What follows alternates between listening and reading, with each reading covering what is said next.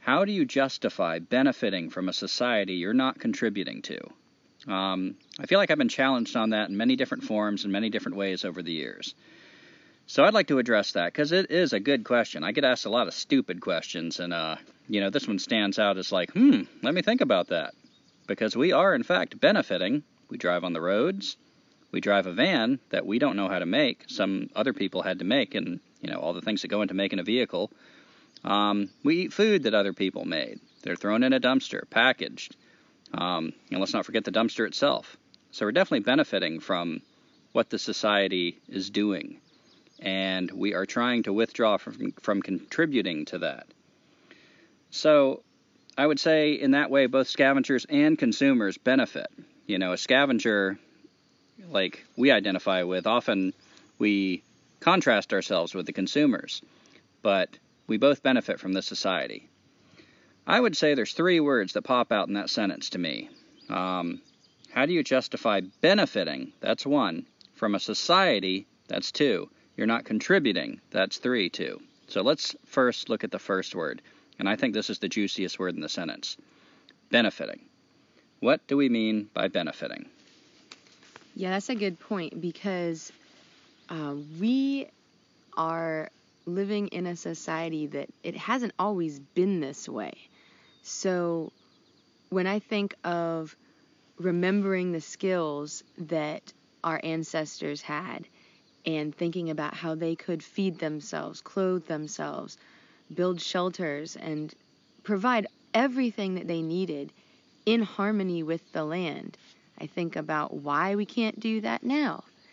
And the phrase, "the game is rigged," comes up in my mind, because this society has taken our natural way of surviving and created laws so that basically everything that we used to do has become illegal in some way. If I want to be semi-nomadic or nomadic and walk across the land, I'm trespassing. If I want to fish to provide my family food, I have to get a fishing license or else I'm illegally fishing. And I understand that there are some reasons behind laws to supposedly help with, like saving, people from taking too much. Yeah, and can I add a couple more? Like hunting. You can't hunt season round now without being a poacher. Mm-hmm. And you also can't forage in a lot of places without, like Teresa said, either you're on private land or you're in a park that always has a sign, don't take away these plants, these things. And I think you're about to say what I'm going to say, so I'll shut up for a minute, Teresa. Well, I was just going to say, linking it back to how do you justify benefiting from society when you're not contributing to it? The game is rigged. You really either have to play along with society or you're an outlaw. And Gumby, I'll pass it over to you. Yeah, and in line with that, the game being rigged, as long as you're playing the game, as long as you've decided you're going to contribute to society, you're going to put your full faith in society, if anything's going to get better, it's going to come from the society, which, let's forget for a moment, got us here. Then everything's fine. All those rules make sense. Poaching, sure, we're protecting the deer, right? Fishing license, again, we're protecting the fish, because we're a society that cares about life on this planet. Right. Taking wild plants from the park. Well, this is a nature preserve, for God's sakes. Of course you don't take the plants.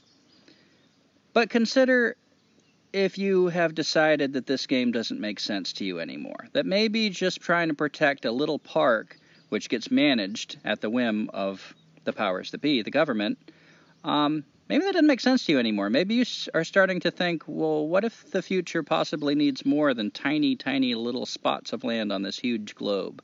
And so I want to become independent of the society. I want to begin something that might be better. Like Teresa said, you have to be an outlaw. Suddenly, to forage, you're probably going to have to trespass somewhere. I took classes with a certain herbalist in Hillsboro, and one of the things I loved about him is he was not shy about trespassing. He'd tell you right out, we're going to have to do some trespassing. It's just something that you learn. There's no way around it because the game is rigged against you. So if you're not fitting in this society, that's kind of a group that our society starts calling a drain on society. You're benefiting and not contributing in the way society would approve of. Gosh, I wanted to talk about the history of that, how we got here a little bit, but it's kind of hard to know where to jump in because this is a 10,000-year-old story. When we say society, at least the way I use the word, I'm talking about our culture. I'm not talking about countries. I'm not even talking about America. I'm talking about a culture that has now swallowed the globe. And there's certain things that everybody in this culture agrees with, like food has to be under lock and key, as Daniel Quinn says. If you want to eat, you're going to have to work. You're going to have to make money. You're going to have to buy it. There are certain common elements all over the world in this world culture we have now that are unique to this culture. We take them for granted, but before that spread all over the world, you would not find these traits in any tribe. The Apache, the Kalahari Bushmen, the Aborigines of Australia. Food's free. It's the Garden of Eden. This is something we invented to make our society function, to keep us working, to keep us contributing to society.